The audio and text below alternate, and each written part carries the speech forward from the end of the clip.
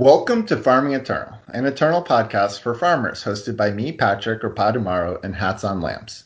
It's episode 90. For those of you tuning in for the first time, we are a draft-focused podcast. Our goal is to help you and me, mostly me, get better at draft.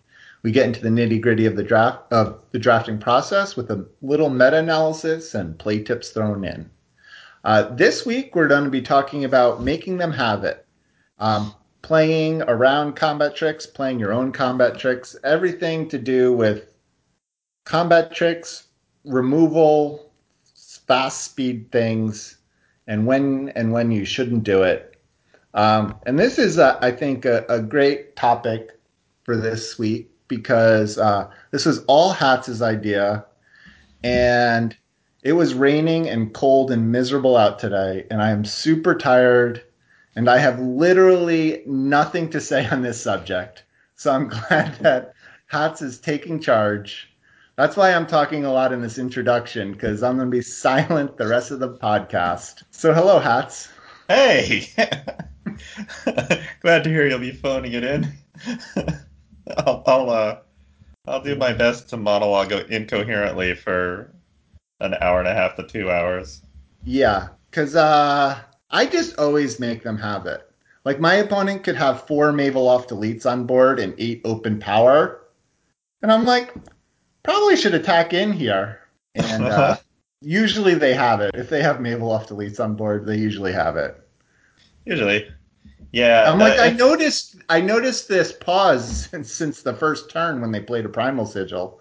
Yep. But that could be anything, really. If they have 4 Maveloft Elites on board and 8 open power and a hardiness in hand since the first turn, they're just toying with you, and it doesn't matter what you do. Your decisions don't matter. Your choices are irrelevant. Your life is going nowhere. So I think this is going to be a fun topic, and we opened it up to the Discord, so some listeners and people on Discord also submitted some questions for Hats and not me to answer. So that'll be You're free to jump in there. I know you don't want to. No, there was one question I saw that I thought I had something to say about, and I'll save it for then. Sounds good. All right. So before we get into it, let's do our announcements where we thank all our patrons over at patreon.com/farmingeternal, where for as little as $1 a month, you can gain access to our show notes and recording bloopers. And I think we've really upped our blooper game recently, so I think this is quite the perk. We've really gone wrong multiple times during every episode lately, and it's fun to listen to. And that little Patreon hack that I mentioned a few weeks ago, it's still true. I still haven't checked whether anybody has quit the Patreon yet. So I'm telling you, everyone, this is your chance for me to read your name multiple times for $1. So for these so-called patrons that may or may not still be supporting the show, thank you, Cotillion, Loki, Trickster, Sigma Tank, Mercurio Blue, Abednego, Meagles, Madness, Parmalee, Darth Herman 2, Twin Hex, Jed the Hammered, Raven Dragon, S-Red 0215, Sunblaze, Work Done Sun, and Yist Out. And S-Red 0215, also known as Psychologist, I think. So maybe I should switch that up in the show notes for future reading. I would recommend asking them which they prefer. Yeah, that's a really good idea. Yeah, I'm gonna do that. Okay. All right. So cool. So in lieu of oh no. Sorry, I don't know what's going. It was. Don't jump ship yet. Wait till we get to the main topic. I know. I was already jumping ship, but I forgot to ask you about how your draft week was. Oh yeah. Would you like to? Yeah, I would. I would. How was your draft week? It was fine. I've drafted a bit this week, and it's mostly gone pretty well. I heard Isomorphic's beating you right now. Isomorphic is number 1 right now on the Billboard Top 100 of draft. He scooched ahead of me. I was number one ahead of him for a little while, and then he's ahead of me now. There's seven or so of us that have been jockeying for the top spot, and uh, maybe more, but I haven't been lower than seven, no matter how bad a run I have lately. So I think it's about seven of us, and yeah, I mean that's good. It shouldn't just be a locked list where no one can shift around. Yeah. Hey, so this is totally unrelated to anything we had planned on talking about today, Hmm. but um, I was listening to a podcast about Magic Draft, and it was an interview with this Magic streamer called DeathZ, who is a very good player, does a lot of quirky things. But one of the interesting things that they said is because in order to get more viewers to their stream, they always kind of try to go for number one mythic in Magic. And they said the way that affects their draft is that they are always trying to draft great decks. And so they never try to draft like good decks because especially with with the Magic Arena ranking algorithms, you really need to go 7x in order to climb ranks. And so, like, if you're in the top 10 Mythic and you go 6-3 or whatever, you either you sometimes can just break even or lose a couple ranks. And so that changes how they draft. And I know that the Eternal has sort of I've heard similar things about like top 10 masters in Eternal, and I kind of made me want to ask you whether that influences how you draft.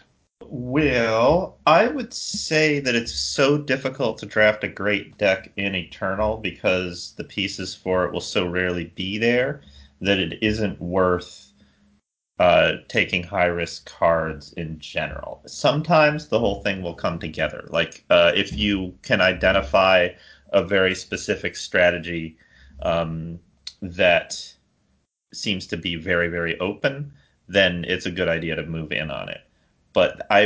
In my experience, that happens so very rarely that it's not good practice to try to draft synergy from the beginning and then hope it gets there because the percentage of times you'll actually end up with a great deck instead of a pile of cards with no like with synergy pieces without the synergy. Um, it just doesn't. It's like if you want to rise in the ranks, that's not a great idea. Uh, Mm-hmm. what my overall general draft strategy for being in the top five masters month, like from month to month, which seems to be working, is to draft very safe and be willing to jump into a great deck if it happens to be open. But if I'm not having a super hot run, I'll have a 4-3, 6-3, a 5-3, and then there'll be that 1-7-0 draft where it all came together, and that's the one where I rise several ranks and maybe take the number one spot again. But all those 4-3, 5-3, 6-3 drafts keep me about where I'm at, Mm-hmm. and I very rarely have a 0-3 or a 1-3 because I tend to draft pretty safe. Okay, yeah, that's a good answer. Uh, you so you would say like if Eternal didn't have a ranking system, would you be drafting in a very similar? I would probably be drafting a little looser, I guess. Mm-hmm. I would probably be trying um, to put together more sort of synergistic decks, but I might get tired of that because I would still be losing just as much if I did that. I think Eternal Draft is fundamentally different from Magic Draft because it's not constructed to be where you can consistently draft an archetype the way Magic Draft is. You you kind of have to draft pieces that are loosely synergistic with each other, a general idea behind a deck, a general strategy of being aggressive or controlling or tempo oriented or whatever. Um, but because there's so little redundancy in most of the cards, in most of the common cards, in what their function is, you can't count on getting the effects that you need on the cards to fill in all of those gaps. So it's it's not really a winning strategy to try to do that. You kind of have to take opportunities where you see them rather than trying to force a strategy. And I remember what drafting Magic was like. You could force strategies once you saw that something was open because there was enough redundancy in how cards functioned. Um, that you would get something that did, like you would get a card that did the thing that you needed it to do, and it was just sort of a case of power level after that. But in Eternal, you can't really get for sure. Like let's take Send for the Reserves for example.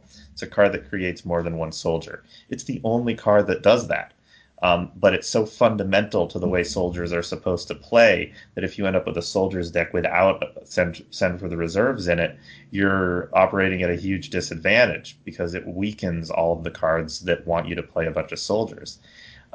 There's not even one card that is a soldier that makes another soldier beyond send for the reserves. So uh, you can't count on being able to draft that deck if you want to.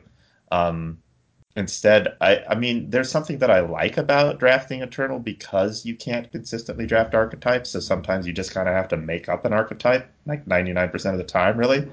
Um, but it means that taking advice from general Magic draft strategy and trying to apply it to Eternal does not work.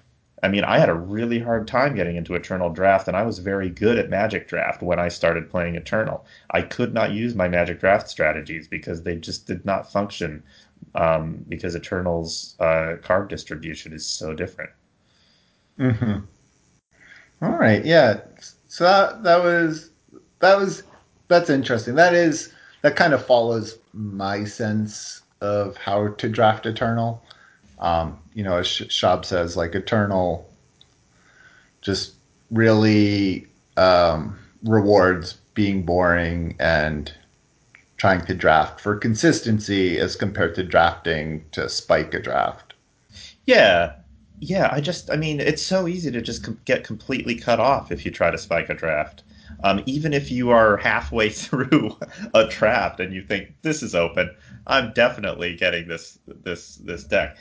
Maybe pack three, your entire strategy is cut off because who knows? Somebody decided to just start. Somebody decided to draft five colors in the middle of their draft, and now like and, and now they're taking all of the fire sentinels that you were counting on getting. Who knows? Yeah.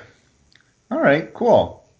Well, so my week was okay. Thanks for asking. I How was your draft week, Patrick? I I finally played a few of the games. This is what always happens to me when I promise something on the podcast that requires me to draft on my computer.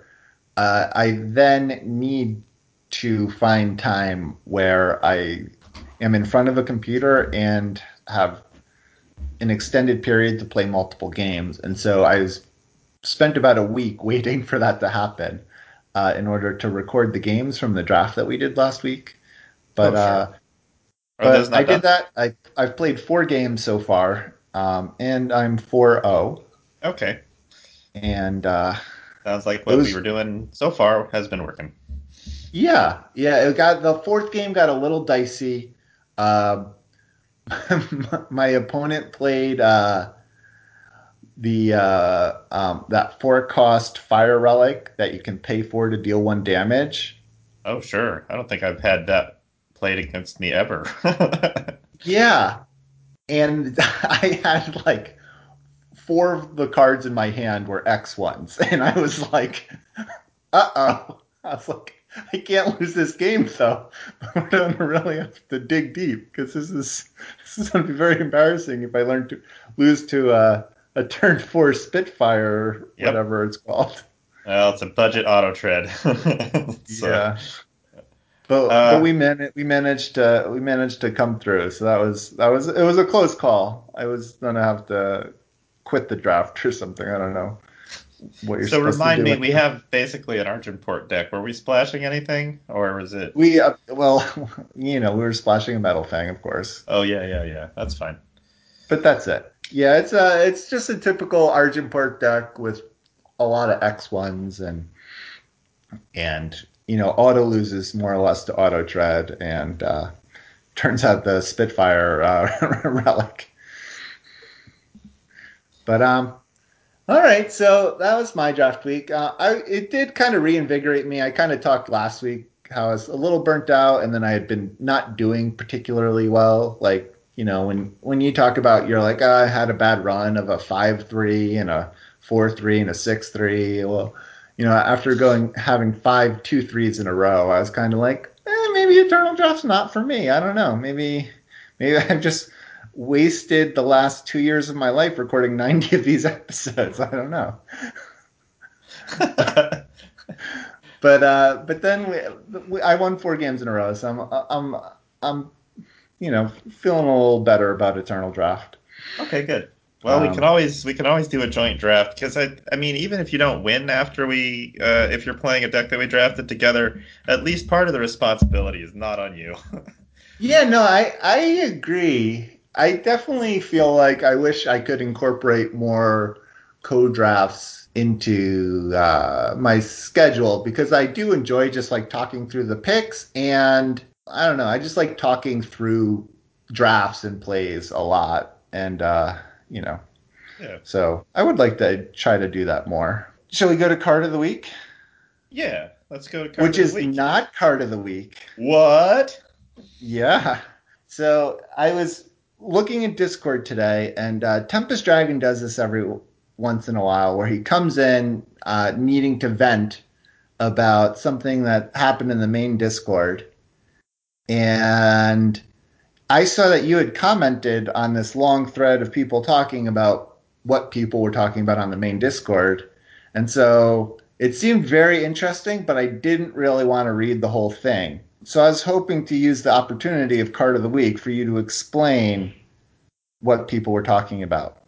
Yeah, and I will disappoint you because I read as much of that conversation on the main Discord as I could bear, and then stopped.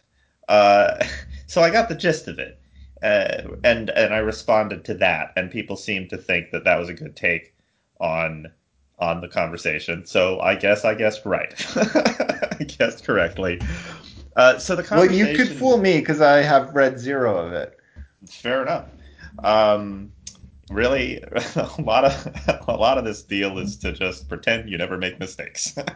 um, but in this case, the conversation was about the plunder ability, which, as a reminder, is a keyword on some cards where, when you play them, you can choose a card in your hand, and if it is a non-power card, you can turn it into a power card, and if it is a power card, like a sigil, you can turn it into a treasure trove, which you can then is a spell that draws a card. It costs 2. So it's basically an ability that can either get you more power when you need it, or if you have too much power, turn it into a card draw. And the conversation on the main Discord was that there were a couple of people saying that you should almost never turn something into a treasure trove, that you should always be using plunder to create power and therefore ensure that you can play your cards on curve. And I think Tempest Dragon King and maybe a couple other people were saying that plunder's value isn't that you can do both, and it's often a very good idea to turn a sigil that you don't need to be power into a card draw instead. And the people on the Discord were disagreeing with that and saying that turning a power into a treasure trove is bad because it costs 2 to then draw a card. I disagree with that, as Tempest Dragon King does. And that, I mean, it's almost too silly to like break it down, because obviously turning like power flood in draft is a thing that happens sometimes, and anything that can keep flood from being a problem is obviously valuable. But they seemed very hung up on the idea that it costs two to draw the card with Treasure Trove. That Treasure Trove itself is a bad card that you wouldn't put in your deck, and therefore turning a sigil into a Treasure Trove is a bad idea. I think that's silly. I think that is and I think what it comes from is an idea that should be entirely based on tempo, like getting a board advantage and then pressing your board advantage. And that if you get into a board stall or a situation where you want to outdraw your opponent, that you've done something wrong. That if you're playing for value, then you've messed up, and that draft game doesn't really count because what you were supposed to do was to get tempo, curve, overwhelm your opponent, uh, and win. And I think that we don't have the luxury of having every game go that way. Like, it's great if you can make a game go that way. And by all means, the games where you can tempo your opponent out before they get to play their cards, those feel good. But you don't always get to do that. Your opponent is trying to stabilize if you're ahead on the board. And if they do, then playing for value is sometimes what you want to do. You want to draw cards so that you can get more flyers in the air. You want to draw cards so you can simply trade on the board until you have more cards physically in play, and then you're going to be using plunder to turn your sigils into treasure troves. It's not that you've messed up. It's that there's two people playing the game, and your opponent might not have succumbed to your tempo. I guess the other part of the discussion is when you are playing a plunder card early, and sometimes you have the option to turn a sigil in your hand into a treasure trove a few turns before you're actually going to be able to cast the treasure trove. That can feel bad because you can't cast the treasure trove for free. It's just kind of sitting in your hand, not being a card that does anything for a while. But there's times when that's correct, especially if you have a really good sense of how much power your deck needs to function, and you know that you can freely turn a sigil into a treasure trove, because you're going to want to draw that card at some point.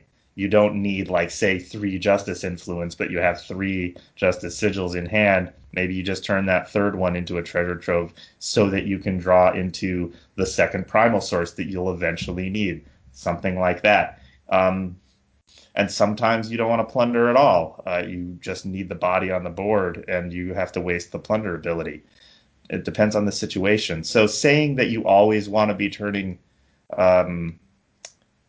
non-power cards into power with the plunder ability just so that your first few turns run more smoothly is, I think, incorrect. And I guess the third part of the discussion was, if you have plunder cards such as Okessa's Audience in your deck, can you just run fewer sigils? And I would disagree. I don't think you do. I think that because plunder can turn power flood into card draw, that you run exactly the number of sigils that you would if none of your cards say plunder, and then your early plays will tend to plunder non-power into power. You plunder for sigils, and then your later plays plunder for treasure troves, and that's the power of the ability, is that you can do both. I think it's narrow to look at it as though part of the plunder is going to be used that much more often. I would say I use them around 50-50, but I use them pretty often. I often, it's very rare that I'll play a plunder card without plundering, because you can usually improve your hand one way or the other. I mean, in one sense, I think it's a pretty fascinating that this discussion's happening at all, because we've had 2 sets of plunder now, and the fact that people can still be disagreeing about this mechanic, I think really shows just how difficult, this mechanic is to evaluate and play. Yeah, it is. It's subtle. I think it's one of the best mechanics that they've introduced in terms of limited play. And um, and and I also think how people are using it is evolving too. Because like sort of the summary that you gave of Plunder here, I think is maybe like a little different than how we've spoken about Plunder before on the show. And I think we both started with Okessa's audience being close to replacing a power or like a seek power. And also, I know that you've kind of gone up and down on, especially in the last set, where you had a lot of sort of medium plunder cards like Shifting Illusion and stuff, where trying to evaluate whether those, like the plunder ability on that was worth anything. And, and I guess and like another interesting thing is I know like Shab um, of Let's Talk Limited, has talked on Discord about how they almost they actively try not to plunder a card into a sigil. Like they view plunder as a way to mitigate flood in the late game, which was kind of surprising to me because I actually I would say that I I lean to maybe closer to what the main Discord was saying, where I view plunder as a way to keep make more hands playable, and then being able to plunder power later is like is the bonus ability to it. Um, Yeah, I would say that I'm closer to that. I don't usually miss a card if I have to turn it into a sigil because there's more cards in my deck. I'll draw one every turn, you know? yes. I don't mind losing the quote value on that. Um, Especially if my deck is just generally strong. I want to be able to play my cards. This is an aggressive format a lot of the time. People can get some really strong starts. So if I'm just sort of dinking around waiting to get the maximum value from all my cards, I'm going to get run over a lot of the time. Yeah.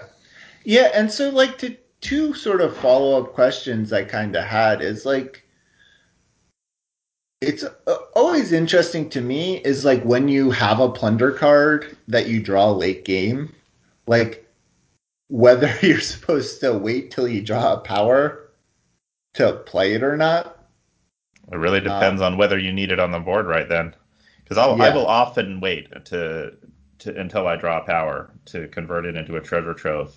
Um, if I don't need that card on the board, if we've gotten to the late game and it's some kind of standstill, like where neither one of us has a major advantage, then I'll definitely wait for that sigil so I can draw an extra card. Yeah.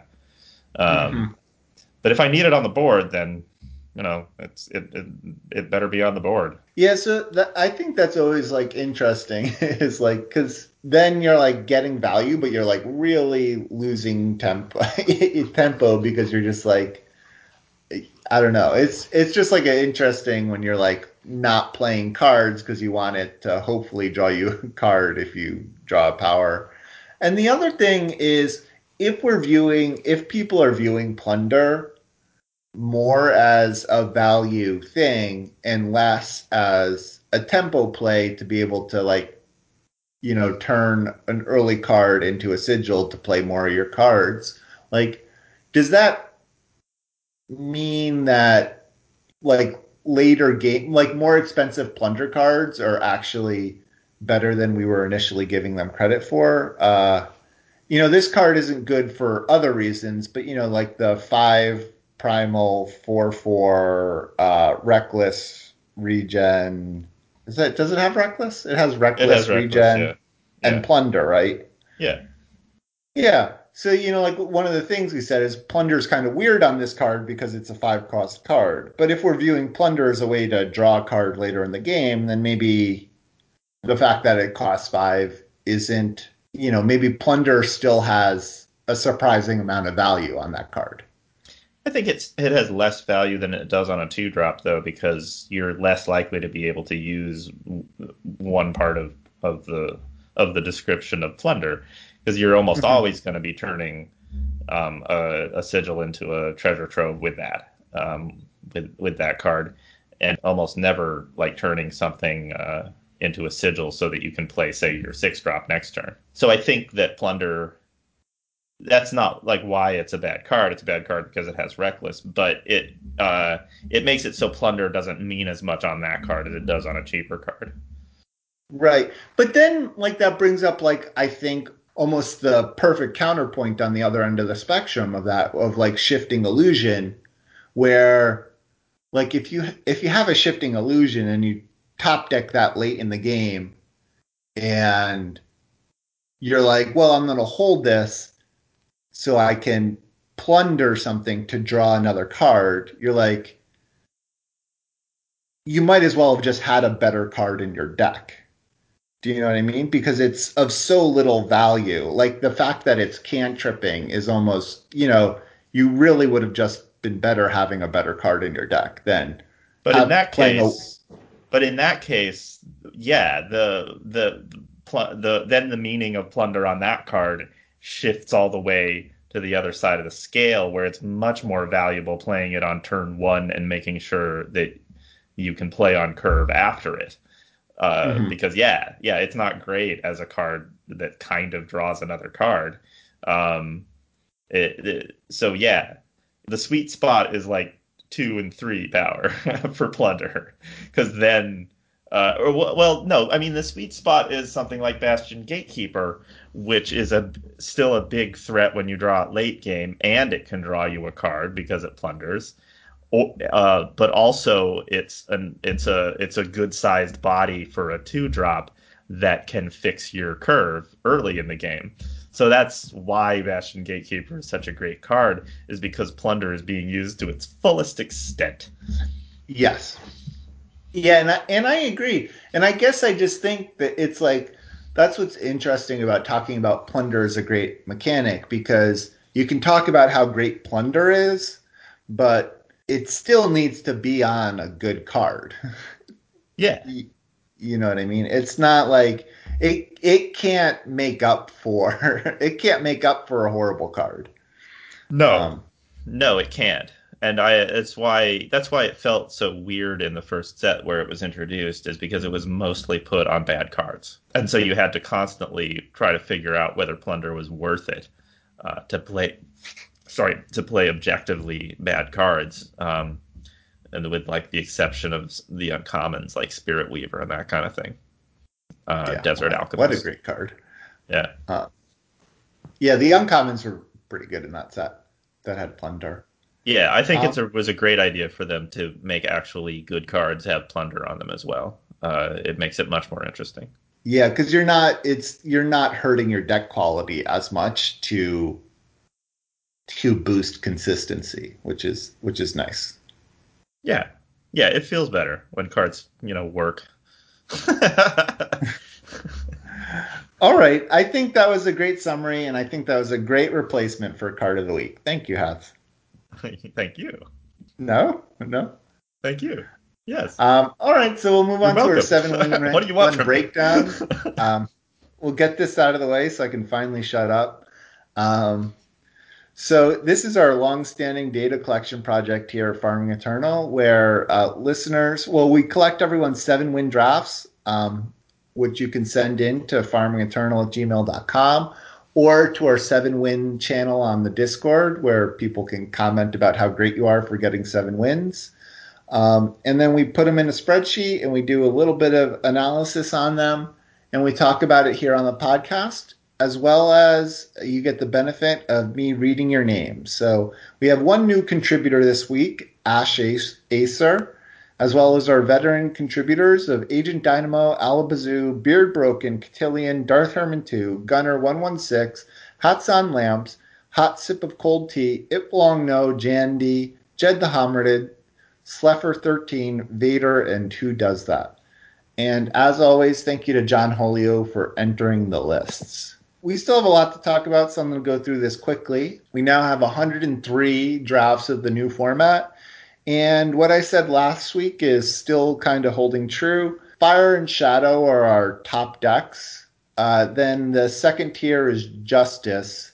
So Justice has definitely gone down in the overall meta share of 7-1 decks that we receive. So Fire and Shadow are definitely a step above that. And then it's Primal, and then Time is still well behind in last place in only 25% of decks, as compared to Fire and Shadow, which are in 45-ish percent of decks.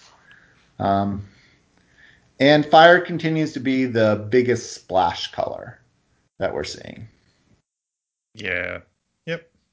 That makes sense. And that seems to check out. You were saying last week that a lot of your decks that are doing well have Fire in them. Yeah, at the beginning of this version of the format, for sure, I was getting consistent results with Fire, and it was really hard to make something work without it. I've had some success with other kinds of decks since. I had actually one of my favorite decks of all time, and definitely one of my favorites of this format, and it was an Elysian deck. We did an episode on Elysian a ways back, and so I finally got like just the ultimate Elysian deck together and played it and got a 7-0 with it. So that was fun.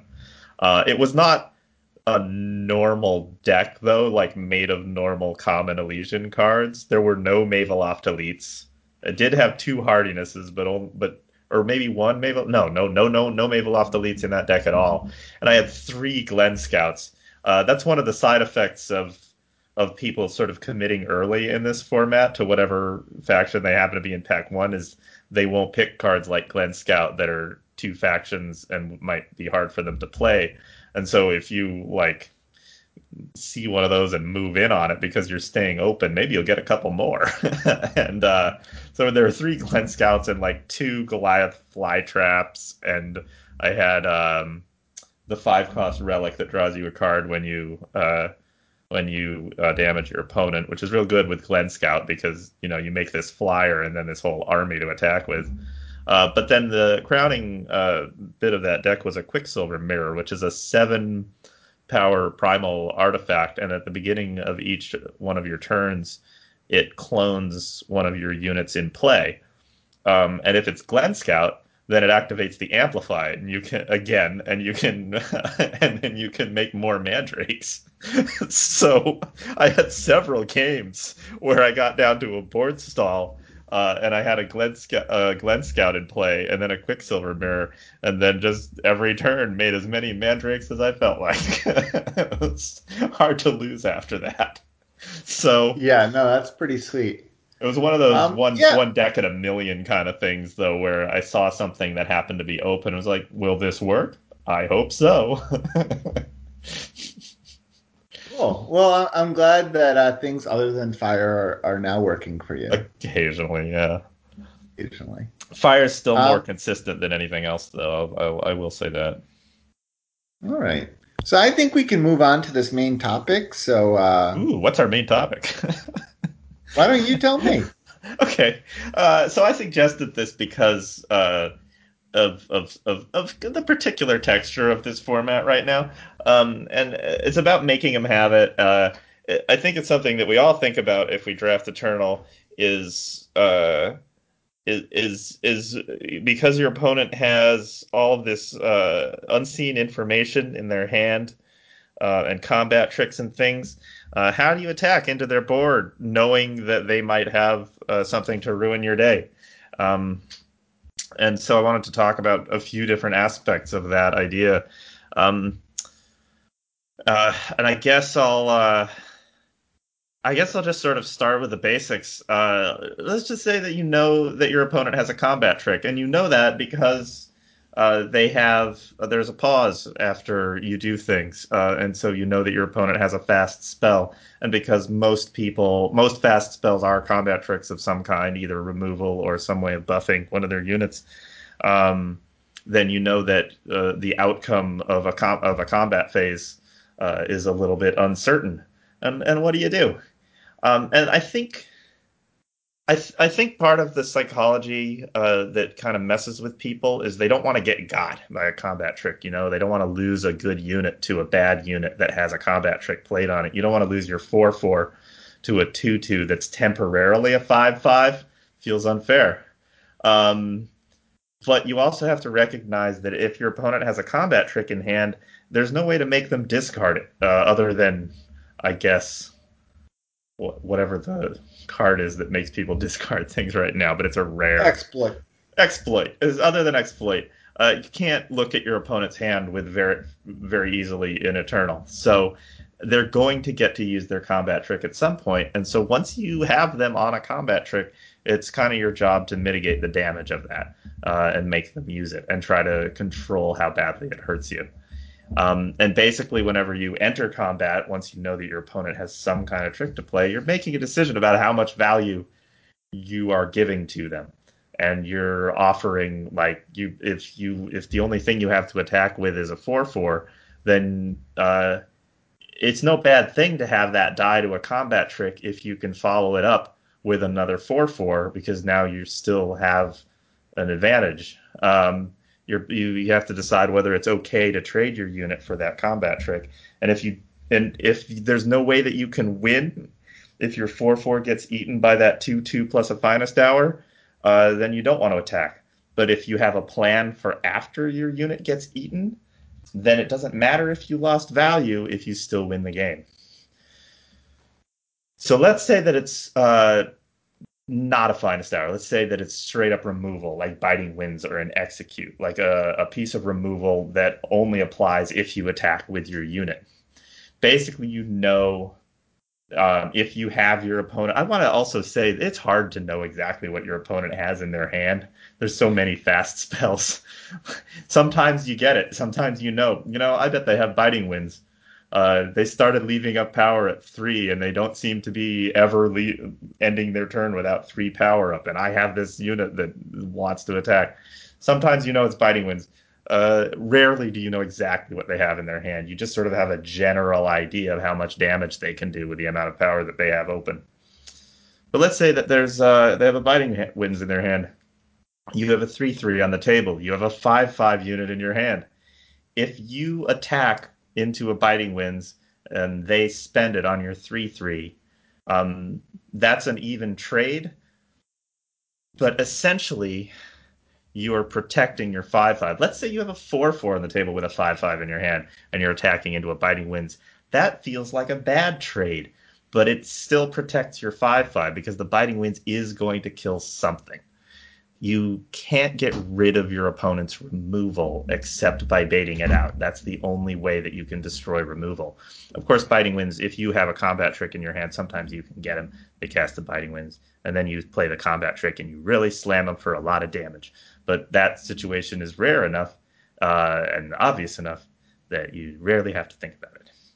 Anyway, So one of the situations that's interesting for me with like especially a card like Biting Winds is if like say you attack with your 3/3 and you think they might have a Biting Winds and then they don't play the Biting Winds because they want to get more value with it, and then you play your 5/5 and now you have a 3/3 and a 5/5 on the board. What informs you whether you should then attack with the 5/5? if they continue to leave 3 power up, I might just attack with the 3/3 after that. It kind of depends on a lot of factors, I guess. Like if you have Yeah. more plays after that. But if you are ahead on board and you're dealing damage every turn, you're like you're dealing more damage than your opponent is dealing to you each turn. Um, then it kind of doesn't matter if you have a 5/5 on the board that isn't attacking because you're still winning. And eventually they're going to have to spend the Biting Winds on the 3/3, and then you get to attack with the 5/5. It's like they know that you have the 5/5, and in a sense, you're making them constantly take damage by making them keep a Biting Winds in hand. Plus, they're not spending it. That's 3 power that they're not spending every turn. It's going to waste. Great. Mm-hmm. That is a winning proposition, is making your opponent waste 3 power per turn doing nothing. Yeah. You only have to be a little bit ahead in order to win a game. Like there are definitely times when you want to be a lot ahead because then it'll be harder for your opponent to stabilize. And that's always a judgment call. It's kind of a high level judgment call to say like, like this game will be won by overwhelming force rather than incremental damage. Um, but you get a sense for that. And if your opponent is avoiding spending power because they want to get the most value out of their cards, you don't need as much tempo to beat them. You can beat them with a little tempo because they're wasting so much of theirs. Yeah, I think that was a good answer. Thank you. Thank you. The next thing I wanted to talk about is the reason why I brought up this whole topic, because Amplify is in this format, and it's on some of the combat tricks. We're in sort of a unique situation where where some combat tricks scale so well that you don't want to wait for your opponent to play them late in the game. And the marquee card for that is Martial Efficiency, which is a 2 Justice fast spell that gives one of your units +3/+3, and then every time you amplify, puts a -1/-0 attachment on one of your opponent's units. So it's one of the best cards in the format, period. It really destroys an entire combat phase. It's very hard to play against if your opponent, if your opponent has a martial efficiency and a lot of power open, you're going to get hurt pretty badly. And then there's also hardiness, which is the 1 primal fast spell that gives a unit +2 health and amplifies for 1 to give a unit an additional +2 health, and that can be spread freely around units. And because Maveloft Elite exists, the 2/2 that gets +1/+1 every time you amplify, hardiness essentially makes Maveloft Elites huge, while also giving them a health boost. So the turn they play it, the turn you play hardiness with a Maveloft Elite on board is usually pretty devastating for your opponent. So these cards are super hard to play against if you just wait around, like if you do what we were talking about a moment ago and wait and try to get the most value, and try to reduce the amount of value that your opponent gets from their tricks. Because the longer you wait, the more value they get from something like hardiness or martial efficiency. So my tactic for dealing with martial efficiency, because again, you can't make your opponent discard it, they're going to get you with it to some degree, is to just make them use it early. And I think it's a thing that that not everyone is doing. They sort of feel like, well, they had martial efficiency, I guess I lose. But you can make them use martial efficiency fairly early in the game if you're not afraid of the value that they get from it. And I have gotten into the habit, if I have my opponent on martial efficiency or hardiness, and it's easier to have them on hardiness than it is martial efficiency, because sometimes they'll play a primal card, and then you'll play a 1-drop, and then there will be a pause. And it's like, oh, I'll bet that's hardiness. The answer is often to give them a trade that looks good for them. Like if you give them an enticing trade, something that they can devour with a martial efficiency or a hardiness, then you're still getting gotten, because that trick is still going to get you, but it's not as bad as if you waited until they had 8 power up and they could destroy your entire board. So I'm basically just saying that you playing aggressively is real good in this format a lot of the time, and attacking aggressively, because getting your opponent's combat tricks out of their hand earlier is more valuable than it ever was before. Mm-hmm. You can't do much about them top decking a martial efficiency when they're already at 8 power. Then that's going to hurt no matter what. But if they're saving a martial efficiency to get the maximum value, you got to be aggressive. There's no other way to deal with it. Mm-hmm. Would you say that the fact that there's these amplify combat tricks and just a lot of fast spells in general has made you more aggressive than usual in this format? Uh, yeah. I think so. I would say that, except that I've always played with and I always attack a lot. It's rare that there's a format where I think, you know what, defense is the best play, and this this is the best strategy now. It's rare that I find a format that's like that. I usually attack if it's at all reasonable to do so. Oh, But well, yeah, it's maybe this says more about me then, because I never really considered you a very aggressive player uh-huh, because you are probably less aggressive than I am. sure. So it's interesting to hear you talk about yourself as an aggressive player. Um, I mean, I've only compared to my opponents, because if there's a board stall, I am almost always the one attacking like my largest unit into it. Um, yeah. Whereas my opponent is like, no, not until I can get really great value and be guaranteed of it, and I'll just be throwing my shoulder enders in there to see how much damage they can do. Yeah, no, I agree. And I do think that's I think that is a good way to play. It's sort of a different topic and one we can get into Yeah, more. And we have talked about before, but yeah, no, on my very I first just show even. wanted to sort of get a sense of whether you think that has made you more aggressive in the format, just like trying to bait out some of these super powerful combat tricks, Yeah, it which you would definitely say no. has. Yeah, I Yeah. would say that. Yeah, for sure. I mean, after getting just like overwhelmed by Mabeloft Elite into hardiness a couple of times, I just realized the only way to deal with that was to give them a pretty good trade instead of a great trade, like a pretty good trade now instead of a great trade later. Right. Yeah. Exactly. So should we move into questions from the Discord? Yeah, let's do that.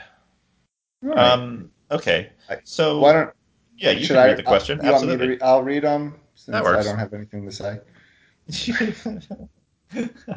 Sure. All right. So our first question is from Full Robot, and they ask, when should you go for lethal if your opponent has power up and could end up killing you on the turn after if they survive? So these are situations where it really comes down to the specific board state, and like that's usually a very complicated question. Yes. That's very situational, you know. But as a general rule of thumb, I like to go for lethal. If it, with no other knowledge, I will, because often when you're in a situation where your opponent can kill you on the crackback, but you might be able to kill them now, you're both probably running pretty low on resources. You know, if you don't know whether they have a fast spell or not, they probably don't. They usually don't. Like they've used their fast spells at this point. You're both trying to get an advantage and you're both at low life. Probably you've used most of your relevant cards. So I will generally go for it. I don't know if that's right in the Magic the Gathering draft. It's not right because your opponent will probably have something in their hand still. But in Eternal Draft, I find more often than not they don't, or they don't have a card that's relevant to this specific situation. Or if you're against a fire opponent, all of their spells are to do more damage to you, not to prevent damage to themselves. So go for lethal. Yeah. Yeah. This is an interesting question because I this is one where I find myself playing differently against high ranked players, and I think to my detriment. Like, I try to play around things more, sort of the, the better my opponent is. And I find that ends up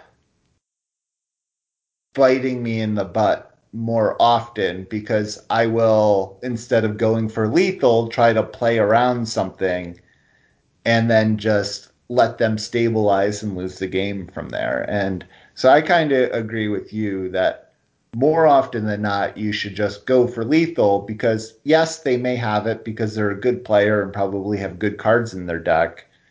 But because they're a good player with good cards in their deck, you don't really want to extend the game either. Yeah, Um, you're giving them the opportunity to draw more good cards. Sure. And and I think like if you want to be in that state where you more or less know what your opponent's resources are, which means that you want to trade aggressively, you want to bait out as many of their combat tricks and stuff as you can. Especially if you have a specific plan for doing lethal damage after you've done all of that. Like if your plan is to attack in the air and then, let's say, boost. What's the amplify card that does a whole bunch of damage in fire and you can spread it around? It's very fireball-y. Um, it's not in set 10, but it's in the draft packs. I'm bottoms just up. bottoms up. Yeah, if you've got a bottoms up in hand and your plan is to do lethal a couple of turns earlier than your opponent thinks they'll be able to with bottoms up, and you have an air unit that can do it on its own, but you also have ground units, you probably also want to be attacking with the ground units. You don't need them to win, but you do want your opponent to have to deal with more than just your flying unit. Because if they have removal that they can just use on the flying unit, they're going to do that. But if they're forced to use tricks and removal on your ground units as well, then they can't stop that sudden lethal on the turn that you finally cast bottoms up. You want to be controlling your opponent's resources as much as you can, and you can't do that 100%. Your opponent's also playing Eternal, but you can at least be putting pressure on them, um, and attacking from more than one side so that they can't keep as many tricks in reserve. All right, great. So, next question is from Tempest Dragon King, who asks, "How important is noticing a pause in your decision making?" And my answer is very. Because again, it's a game of information in a lot of ways, and knowing exactly what your opponent has in hand is a huge amount of power. As the power in combat tricks, a big part of it is the fact that your opponent doesn't know what exactly you're capable of doing. Most of the right now, most of the combat tricks are capped out at +3/+3. So, Rampage gives 3 power. Martial Efficiency gives +3/+3. Finest Hour +3/+3. It's not a world where Wind Conjuring can get them that extra strength and health and really blow you out and draw a card and all of that. So that's nice. But there's still enough variety that if you can place them on exactly martial efficiency, even though that's going to be a strong card, you still can attack with more or less perfect information rather than constantly hoping that it's not something worse. And so, uh, unfortunately, it just comes from having a lot of knowledge of what they're likely to have and what the differences are between those spells, that make that pause, the telltale pause that they have a fast spell, occur at different times. Like basically, what you need in order to be able to identify a spell is to notice exactly when the pause occurs for the first time and what caused it to start occurring. Like if they reached a new threshold of open power, like and then they suddenly start having a pause, then that's obviously a very good indicator. If there was no pause on 2, but there is a pause on 3, that changes drastically the things that you have to start playing around. Also, if they have a new threshold of faction influence, if they had mono justice and then they added a fire influence, uh, and now there's a pause, that changes the things that you have to start playing around. But of course, also maybe now they have 3 power instead of 2, and then basically you've got no information. You could be almost anything. But sometimes, my favorite thing, my favorite like fine point to tell what my opponent's fast spell is likely to be is that some combat tricks only work on your own units and some work on any unit. Like Finest Hour will can be cast on either player's units. So if my opponent starts with a Justice Sigil, plays nothing, I play a 1-drop, and then there's a pause, I will have them every time on Finest Hour for the rest of the game until they play it, and I'm usually right. But if they leave 2 power up, like let's say they played 2 Justice Sigils, they play nothing, I play a unit, and there's no pause, but then they play a unit and leave 2 power up, and there is a pause, now I've got them on Martial Efficiency. Because they can't play Martial Efficiency on my unit, but they can play it on theirs. Mm-hmm. Yeah, this is, I think, one of the my weakest points in my game because I have a lot of trouble even just identifying when there is a pause. Sure, yeah, you got to be paying pretty close attention because some players will minimize the pause as much as possible by clicking through their turn as quickly as possible, or even just playing units before they attack, so there's no pause, definitely. Yeah, and I think this also might be a small disadvantage of playing on mobile because there's just like a little bit of lag, and so Sure. it's sometimes just like hard. And so it's just like an aspect of the game that I honestly don't pay that much attention to. Um, but it is also interesting to hear you talk about, like I guess I just wonder how much you're paying attention to your opponent's power usage. Because like a lot of the things you talked about in like a comparative form is like they had 2 open power and there was no pause, and then they had 3 open power and there was a pause. So you're like not only noting pauses, but you're noting lack of pauses and sort of their power situation, even when there is no pause. Oh yeah, yeah, absolutely. Like, like let's take Fatal Misstep, which is a good example because it's a card that can really get you pretty hard. So it pays to know how to play around it. Fatal Misstep is the 2 shadow fast spell, kill a unit that your opponent played this turn. Um, and if my opponent has shadow influence and 2 power open for my turn, and I play a unit and they don't have a pause before their turn, then that is a massive amount of information for me. They don't have a fatal misstep. Now, if I have like a barricade basher, which really hurts when it gets fatal misstep because you discarded a card and played a card, and now it's in the void. Then knowing that they didn't have a fatal misstep when I played a 2-drop means that I can play my barricade basher freely on turn 3, even if they've left power up. It's a massive amount of information. Yeah. Well, fatal misstep's an interesting one because I like never know when it's correct to play your unit into 2 open shadow power.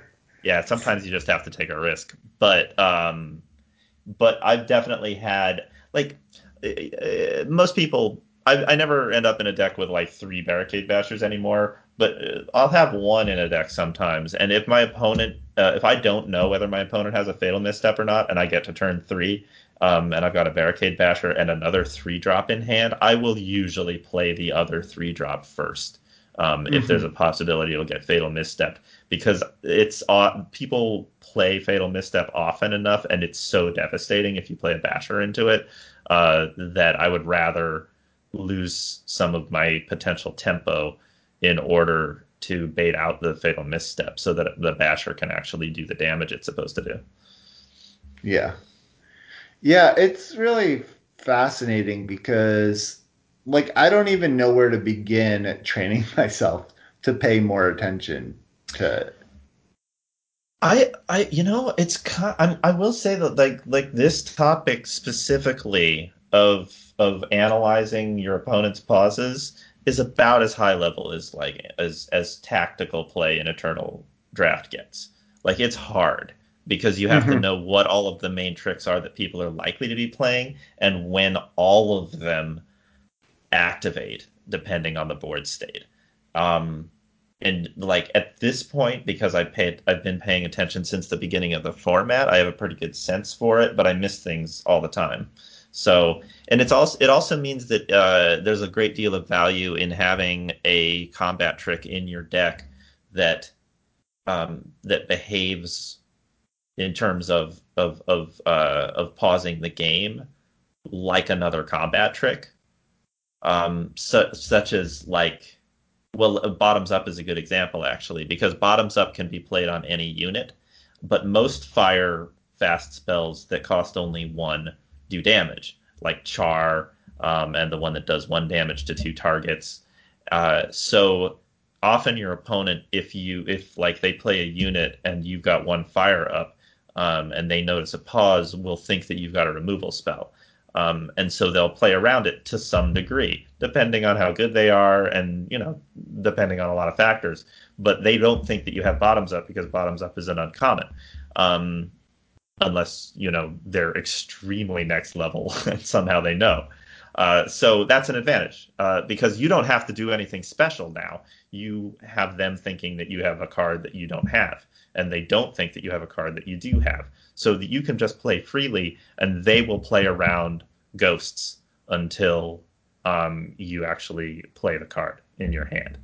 A good player, if in that situation, will know that it's not a removal spell after a certain point if you don't uh, try to kill very high value targets with it. Like if they've played like two Bastion Gatekeepers, and you didn't kill them with the spell that does one damage to two things, they probably know that you don't have that. But also, they probably didn't play two Bastion Gatekeepers if they're a good player because of the possibility that you might have that in your hand.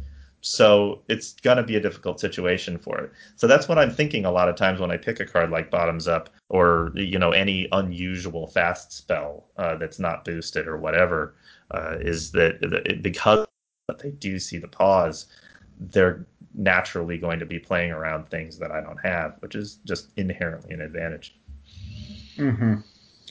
Yeah, and that kind of leads to maybe the second part of his question, but if not, I still think a good follow up. But like, so how much are you paying attention to your own pauses and trying to hide them or manipulate that?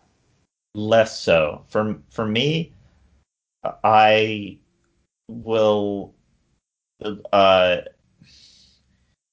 there's definitely time, like we're basically talking about whether it's a good idea play to play something and use up all your power before going into an attack phase so your opponent doesn't notice that you have a pause. But I kind of like to let my opponent know I have a pause unless there's a good reason to hide the trick from them, because they're likely to have me on the wrong card and then play around the wrong thing. Or if they think I have a combat trick, they'll avoid getting into combat with me and they'll let me attack for damage that they should actually be blocking. Hmm. I actually Right. find Yeah. that having them think I have a combat trick allows me to do chip damage that I might otherwise not be able to. Hmm. Yeah. Well, this leads right into our next question from Cotillion, uh, who says, on the opposite side, do you ever bluff an attack in hoping the opponent will think that you might have it? If so, what are things to consider? For example, make sure you have a fast spell in hand so there's a pause, hold up power, etc. I don't bluff much. So this is a huge difference between Eternal and Magic, because you can bluff in Magic because there's no pauses. Um, or in actually there's constant pauses. There's pauses all the time. Yeah. Uh, but in Eternal, it is super hard to bluff because if there's pause, then someone has a fast spell. Your opponent, you can't fake that. And also, I don't like to bluff in Eternal because I don't really know what my opponent is going to do. Even if I'm fairly sure of their skill level, they might just, decide to block anyway. You don't know what's in their hand. You don't know how valuable the cards they have on the board is. You don't know what they're willing to lose. And by definition, bluffing probably has pretty bad consequences if it doesn't go the way you expect. So I don't. It's a very tiny part of my game. Um, my version of bluffing is to generally try to attack pretty aggressively, so my opponents will think I must have something, even if I don't, because I'm willing to make trades on the board that other people might not. So sometimes that'll simply cow my opponents into blocking poorly.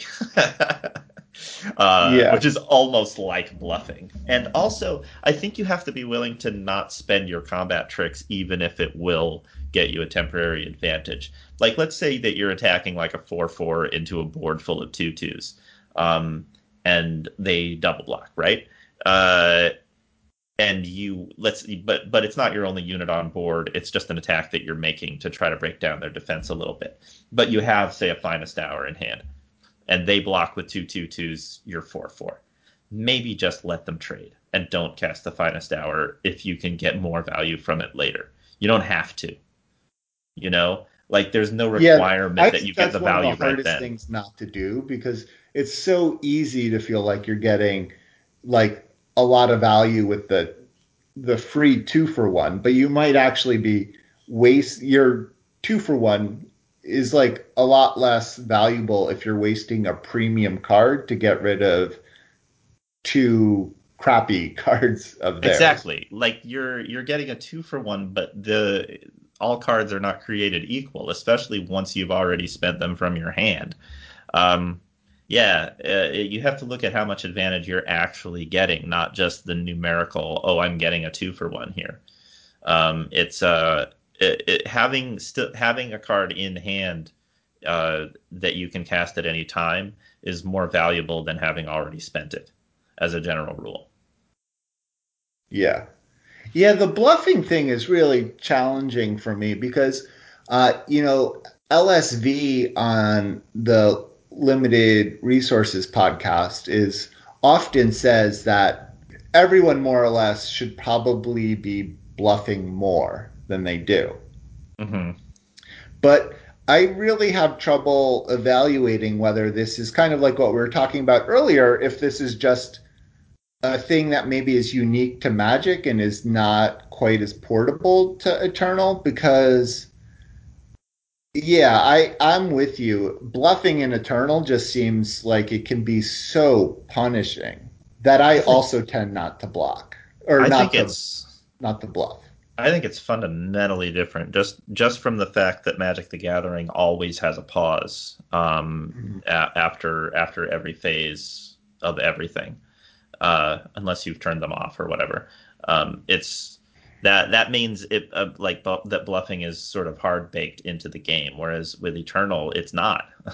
Like having the automatic pause really changes whether bluffs even exist. Yeah. And I kind of also wonder if just the sort of playing cards digitally just like changes changes that a little bit because you're being matched up against random people, so there's no like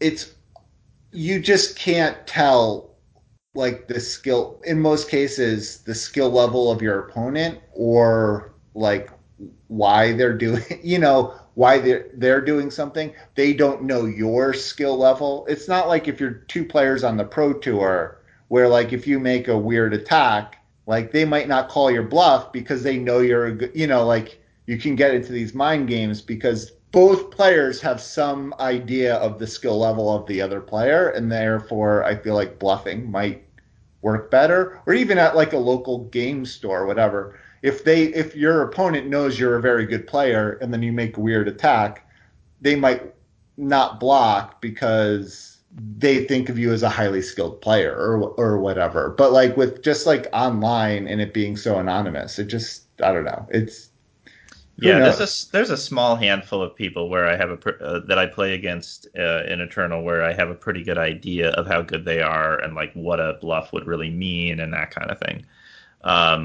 But still, like you don't know. you don't know if they just like walked into the kitchen to get a snack. You don't have no idea what's going on. They might be in a weird mood.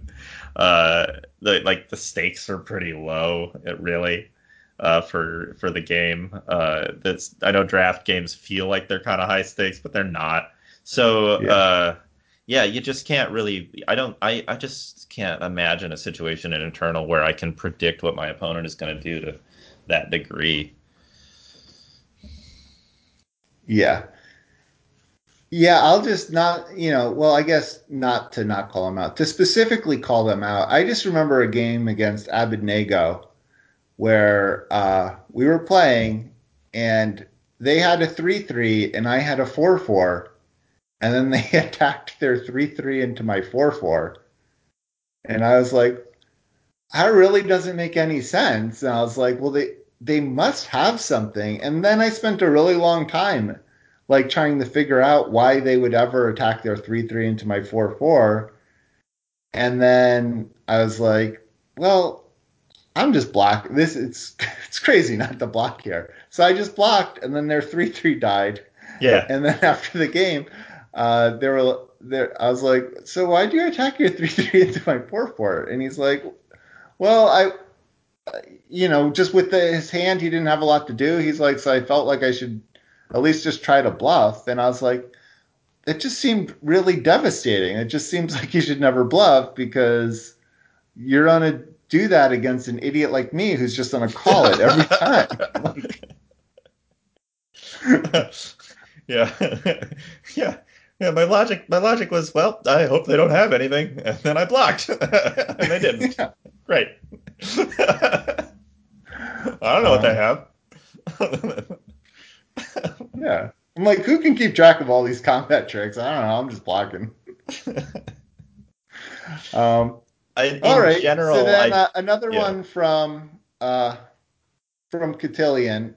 So also sometimes opponents, quote unquote, having it not only means a fast spell, but perhaps a bomb that they want to play but are hesitant to do so because you have a deadly or decay unit on board that they want to get rid of first.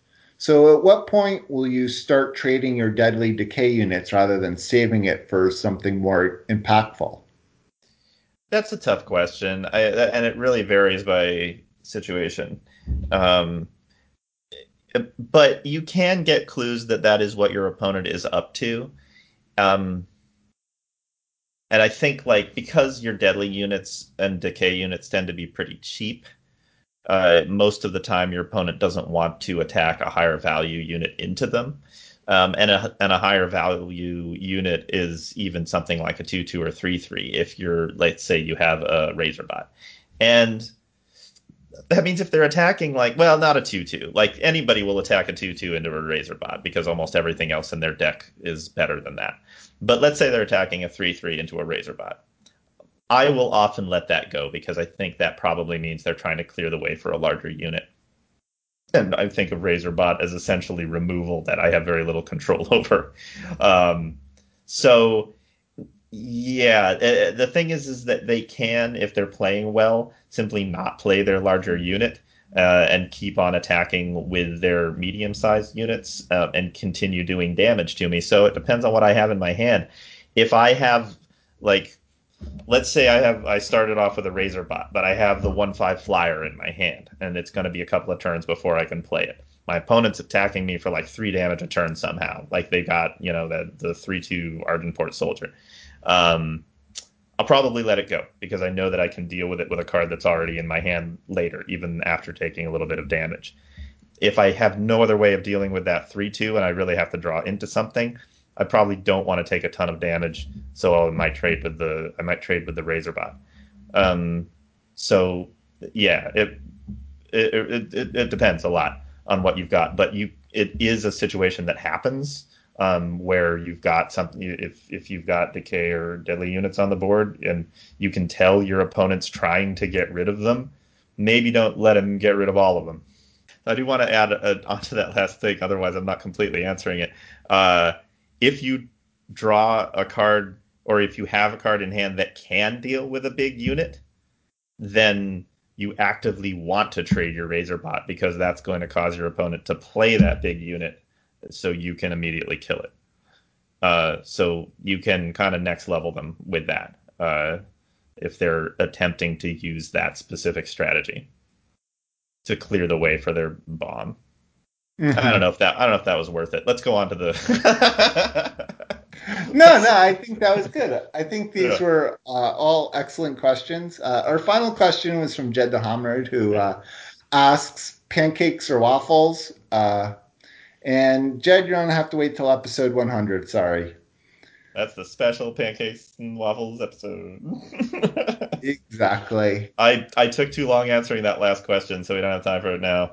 Sorry. Yeah, unfortunately, going a little long tonight. So I do think we'll end our show there. So yeah, I hope everyone knows everything they need to know about making them have it. You could either take Hatz's very detailed advice or my advice of always making them have it on offense and defense. And yeah, so thank you again to all our patrons for making this show a success, and for those of you who are not patrons, which could be everyone whose name I read today, a reminder to give us 5-star rating and review on iTunes, Stitcher, or Google Play. Sorry, I'm gonna keep making that joke as long as Hats laughs. Bad.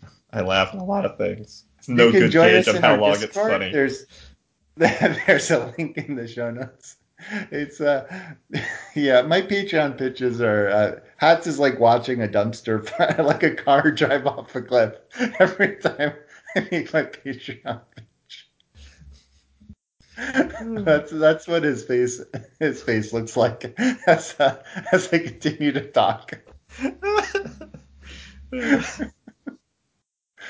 Um, But yeah, so join us in our Discord. You can have lovely discussions. You can read Tempest Dragon, give a summary of what people are talking about in other Discords.